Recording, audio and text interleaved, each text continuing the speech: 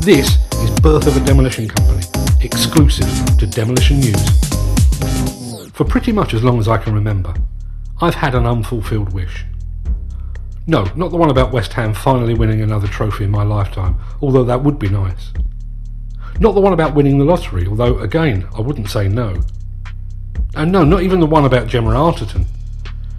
My unfulfilled wish has long been to chart the birth and growth of a fledgling demolition company taking its first tentative steps in this tough, challenging and occasionally brutal sector of ours.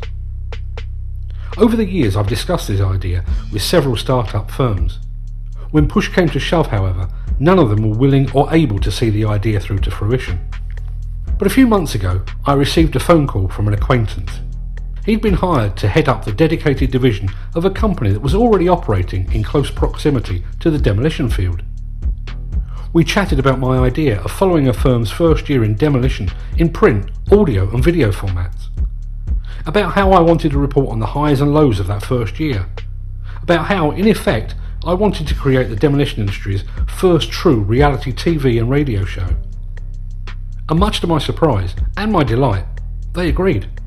Now, I normally work with the written word where I have a beginning, a middle and an end. In this instance, I have neither a middle nor an end. As it stands today, I barely have a beginning. I'm currently planning to revisit the company in question on a monthly basis.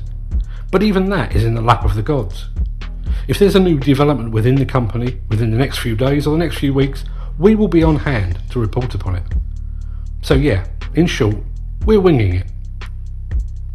I have no idea quite where this story might take us, nor do I know quite how long it might take. I'm setting out with the intention of charting the company's first year, but if there's sufficient interest, I'd love to follow them for longer. Of course, there is the very real possibility that the formation of a demolition division might prove too challenging. It's also possible that the regular presence of cameras and audio equipment might prove too intrusive. In that case, the show will end when the company in question calls a halt. But I'm hoping that won't be the case.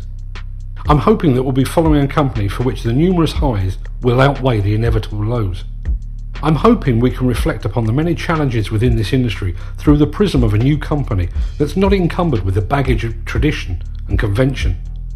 A company that can forge its own path and stake its claim among the industry elite.